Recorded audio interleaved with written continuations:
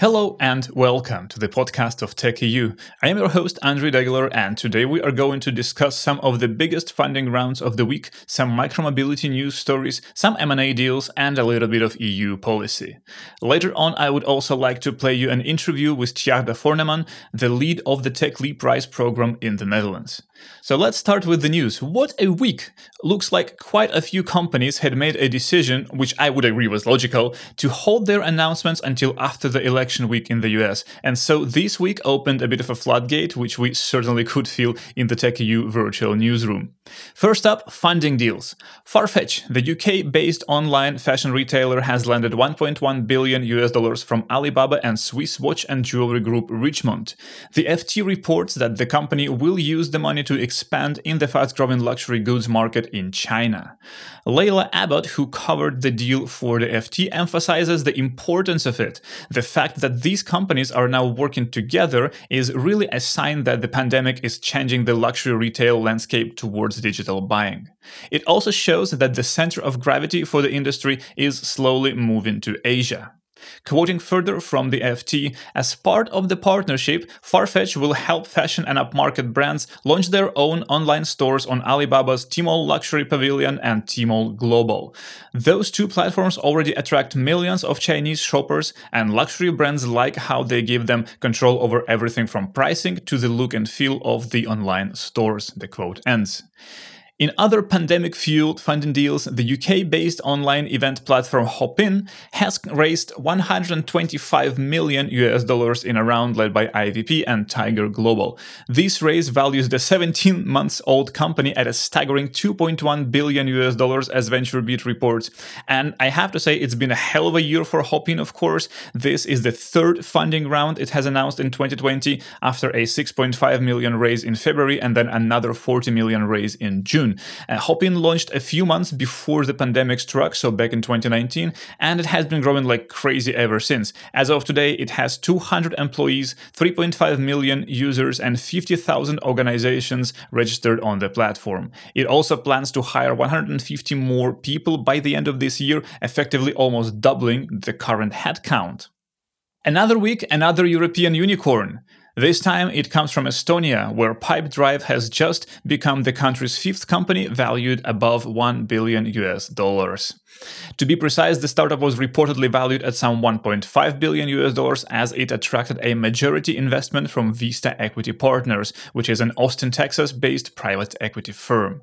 So Pipedrive, which is headquartered in New York, is now effectively owned by Vista. It mentioned also in a statement that Bessemer Venture Partners, Insight Partners, Atomico, DTCP, and Rembrandt Venture Partners will continue as minority investors in the company.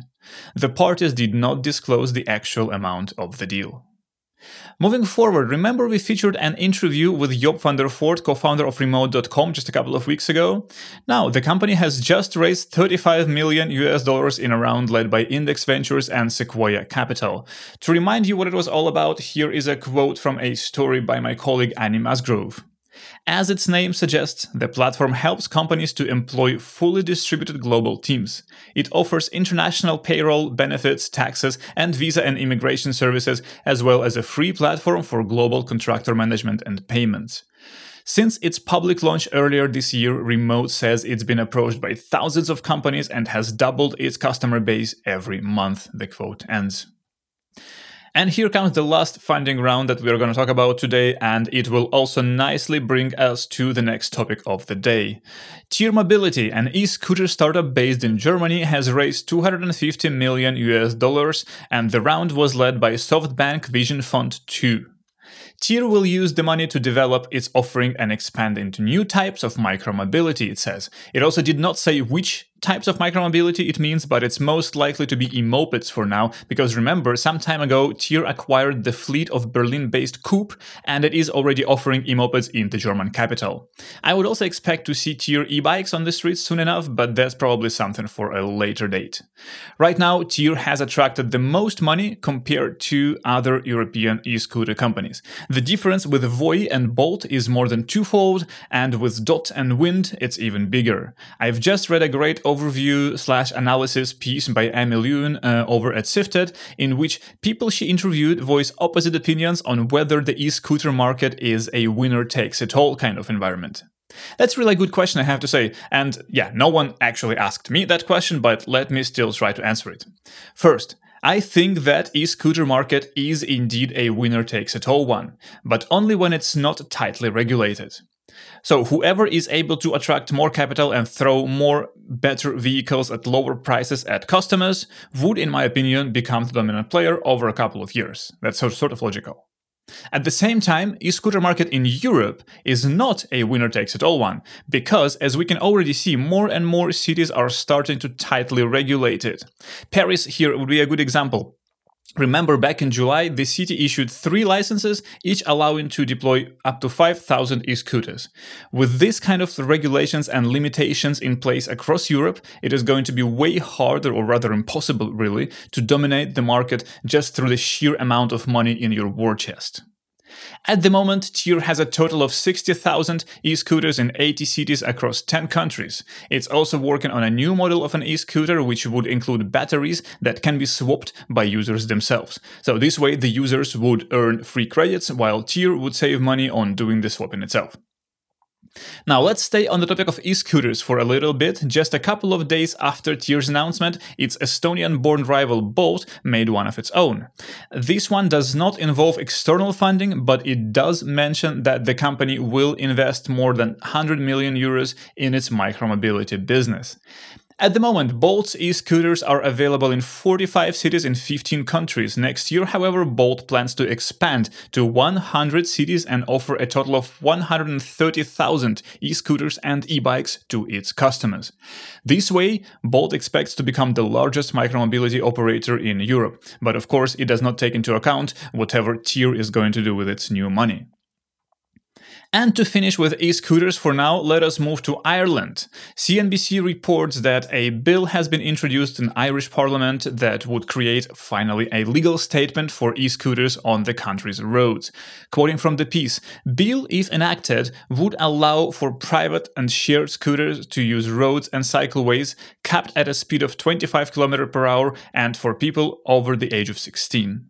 Unlike the UK trials this year, the bill does not require a user to have a provisional driver's license. A best-case scenario would see the bill passed by late January. Coming up next in our today's agenda is a quick overview of major M&A deals in the industry. First, Take-Two Interactive, a company that most of us know by the Grand Theft Auto series and games like NBA 2K, has bought the UK-based Codemasters for £726 million in cash and stock. Codemasters, in its turn, is mostly known by the titles like Colin McRae and the series of official Formula One racing games. Second deal, Spotify has announced that it is going to purchase the US-based podcast company Megaphone for $235 million. The parties did not say whether the deal is in cash, stock, or both.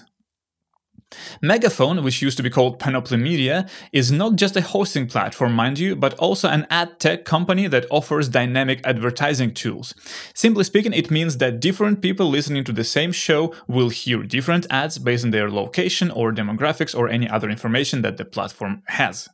Spotify will introduce these ads insertion tools for its own publishers to monetize their content after the acquisition deal closes. So if you are a podcaster and want to step up your monetization efforts and you are on Spotify, keep your eyes peeled.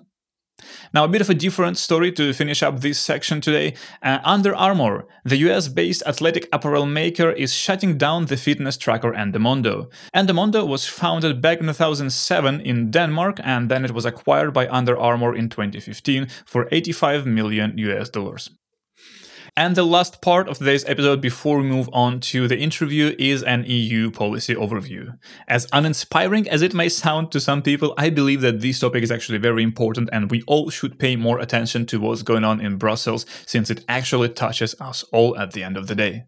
So earlier this week, a report surfaced in the Austrian press, which was very much discussed on Twitter as well, and it was quickly interpreted in a way that the EU is going to ban end-to-end encryption. The report was based on a document that's called a draft resolution of the Council of the European Union. So Natasha Lomas over at TechCrunch has written a great overview of the document and what it actually means, so I would certainly point you in that direction if you want to know more. But in short, no one is suggesting to ban end-to-end encryption or create backdoors for the government. This particular draft appears to be largely meant to start a wider discussion on security and encryption, and also it would be extremely hard to get anywhere near banning such encryption without changing a whole lot of laws and regulations of the EU. So nothing bad is actually happening at the moment, but if you are a security researcher or industry professional, now could be a good time for you to get involved in the conversation, and this is actually what the Commission is asking. Next up, on Tuesday, the Commission said that Amazon, I quote, breached European antitrust rules by using independent sellers' data for its own benefit, the quote ends. It also announced a second formal investigation into Amazon's e-commerce processes, and that would be focusing on how Amazon decides which sellers can offer goods via Amazon Prime. So the antitrust conclusion is great, but it does not actually mean a lot in the practical sense. It does not constitute any legal charges against Amazon, as the Commission said itself. And right now, the e-commerce giant will have a chance to examine the Commission's conclusions and reply in writing or via an oral hearing. So it will take more years for actual action to be taken by the European Commission, but this is an important first step.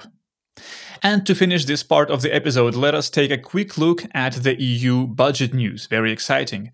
The European Commission has agreed on a 1.8 trillion euro recovery package to, I quote, rebuild a post-COVID-19 Europe which will be greener, more digital, more resilient, the quote ends. What's important for us is that the package contains extra 4 billion euros for the Horizon Europe Research and Innovation Program. However, let us not forget that back in July, the 7-year budget for Horizon Europe was cut by 13.5 billion euros. So, while these 4 billion euros are a very welcome boost, it still does not cover what was taken away before. Now it is time to talk to our today's guest. I think TechEU readers have already noticed that we have recently partnered with TechLeap Rise, which is a program for scale-up companies based in the Netherlands. There are 11 companies in the current cohort, and we are going to run profile pieces on all of them. We have already started. I have interviewed all the companies actually already, and I'm very excited to be writing the rest of the pieces next week. But for the podcast, I wanted to talk to Tjaarda Forneman, who leads the program and can tell us more about it. Hi, Tjaarda. Welcome to the show, and thanks so much for joining us. Thank you. Now, I have already heard a lot about the TechLeap Rise program. I have already interviewed all 11 startups in the cohort, and I have to say I have mostly heard really good things. So, good job! Congratulations on this program. But for everybody else, can you quickly walk us through what the program is like, who is it for, and what it consists of? Sure.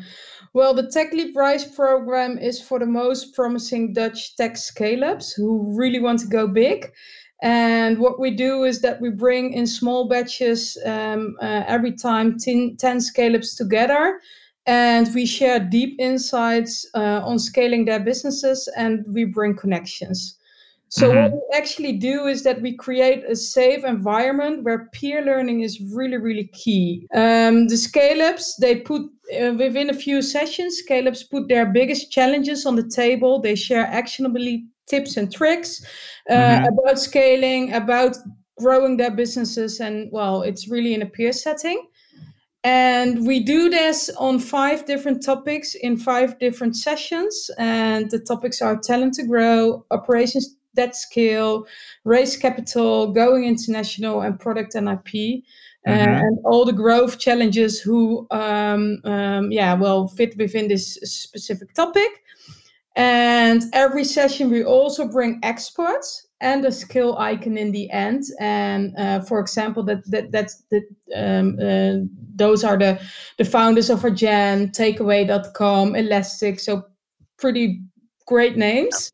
And they share their lessons, but also give really practical advice based on the hurdles the scale-ups are facing. As you can understand, the growth phase is pretty overwhelming, and we want to really discuss topics like we really want to discuss like which kind of growth challenges keep them awake at night.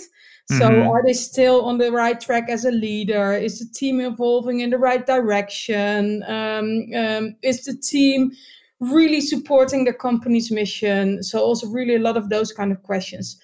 And what we want to do is give the founders insights and remove their big growth barriers and move them on to the next step. Right, and this is the second batch of Tech Leap Rise. How is it different from the first one? Well, the biggest difference is actually that the first batch was a general batch, and now we're working in a thematic batch, and that really aligns also with more the Tech Leap wider approach. So all the companies who are selected now working within the scope of flattening the climate curve, and that's the biggest difference actually. Right, I see. So speaking of the first iteration, do you maybe have any sort of good stories to tell about this first cohort of the startups, maybe like success stories, anything to share at all? When did it happen actually, and what is there that you can share? Well, the first batch exists of 10 companies. And the good news is, well, we are in the pandemic, so they're still all alive, and most of them are actually moving forward. So that's already, I think, a great success within these times. And then moving forward in numbers of FTE, some of them raise investment. And to give you two really concrete examples, one is online payment platform. The name of the company already says, I think, what they're doing. So they're really an online payment. And I can remember that we were talking in sessions about, okay, they wanted to open their first offices and the challenges facing with opening the first office, getting their first customer on board. And they recently opened actually an office in Berlin. And last week we received pretty good news that they got like the local eBay on board as their big customer.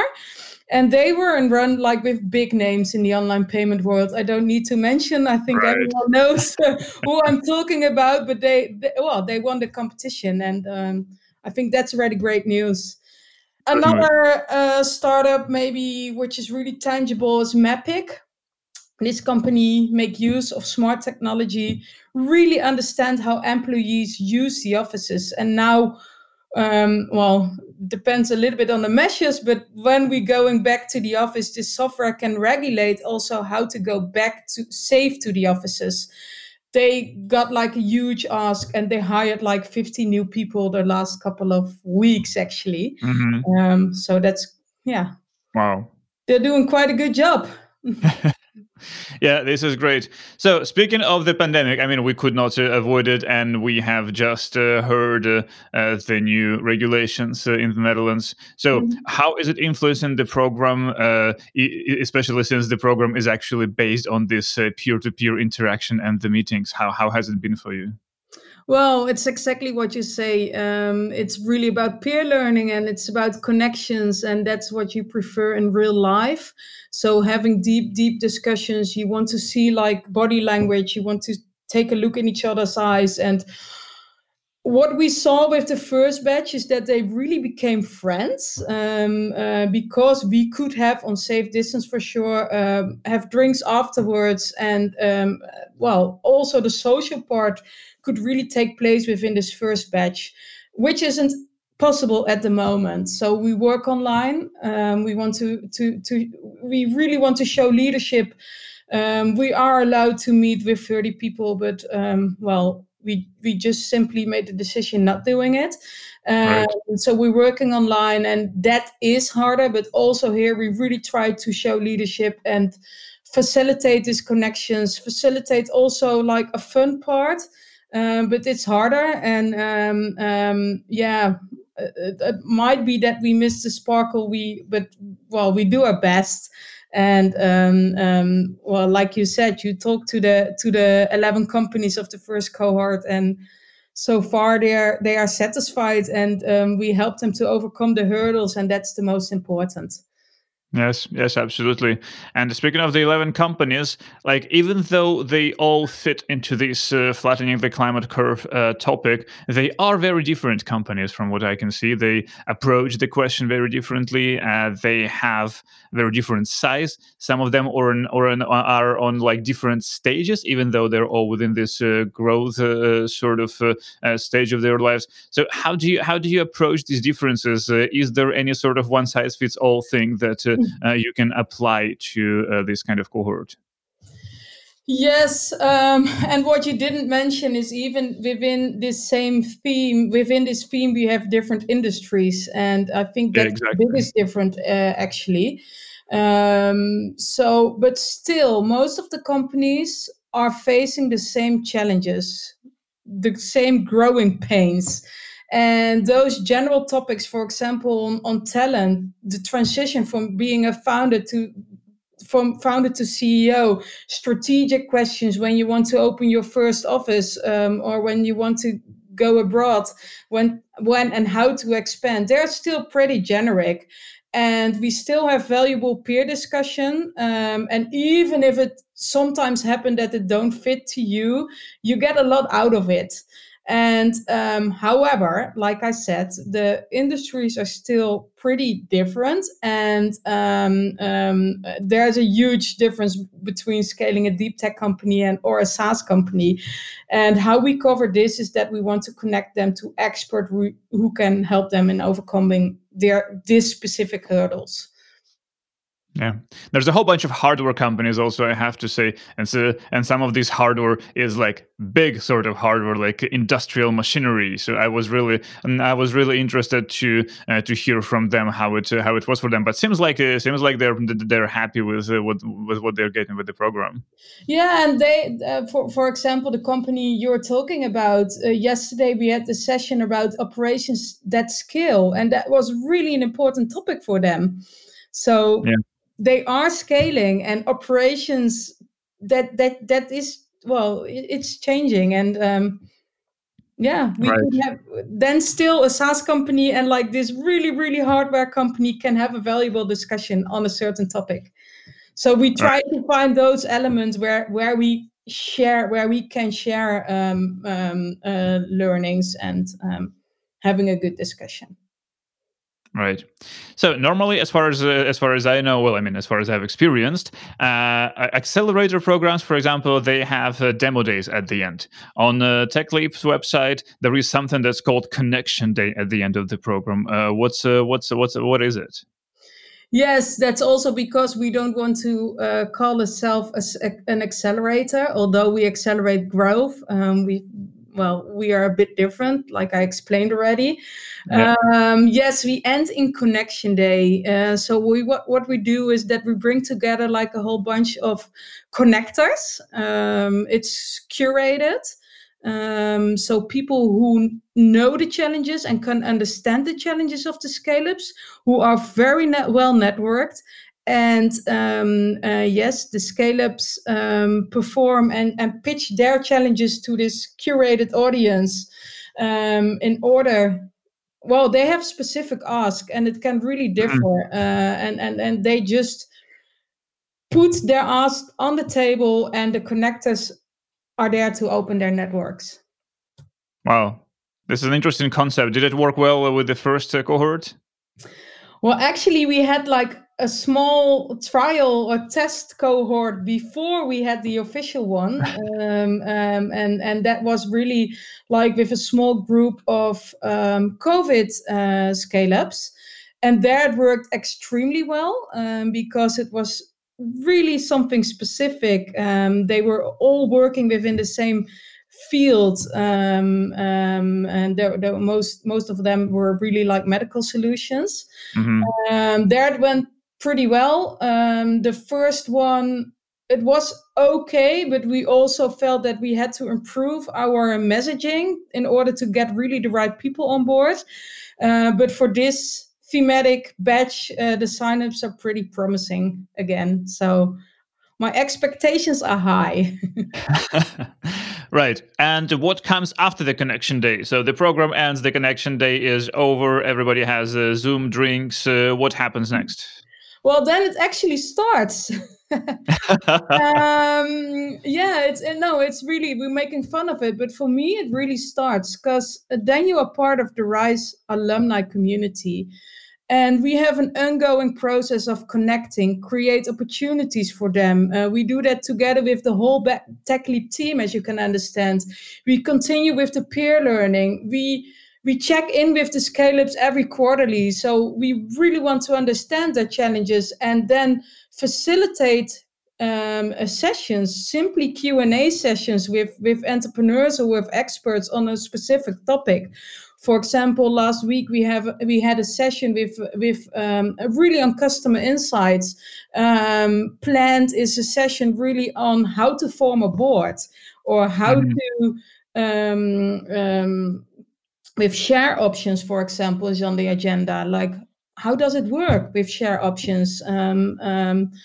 And those sessions are really within small groups over the batches. So it's a mingle of different batches, only for the scale-ups who are really facing those problems. And really, it's a Q&A session.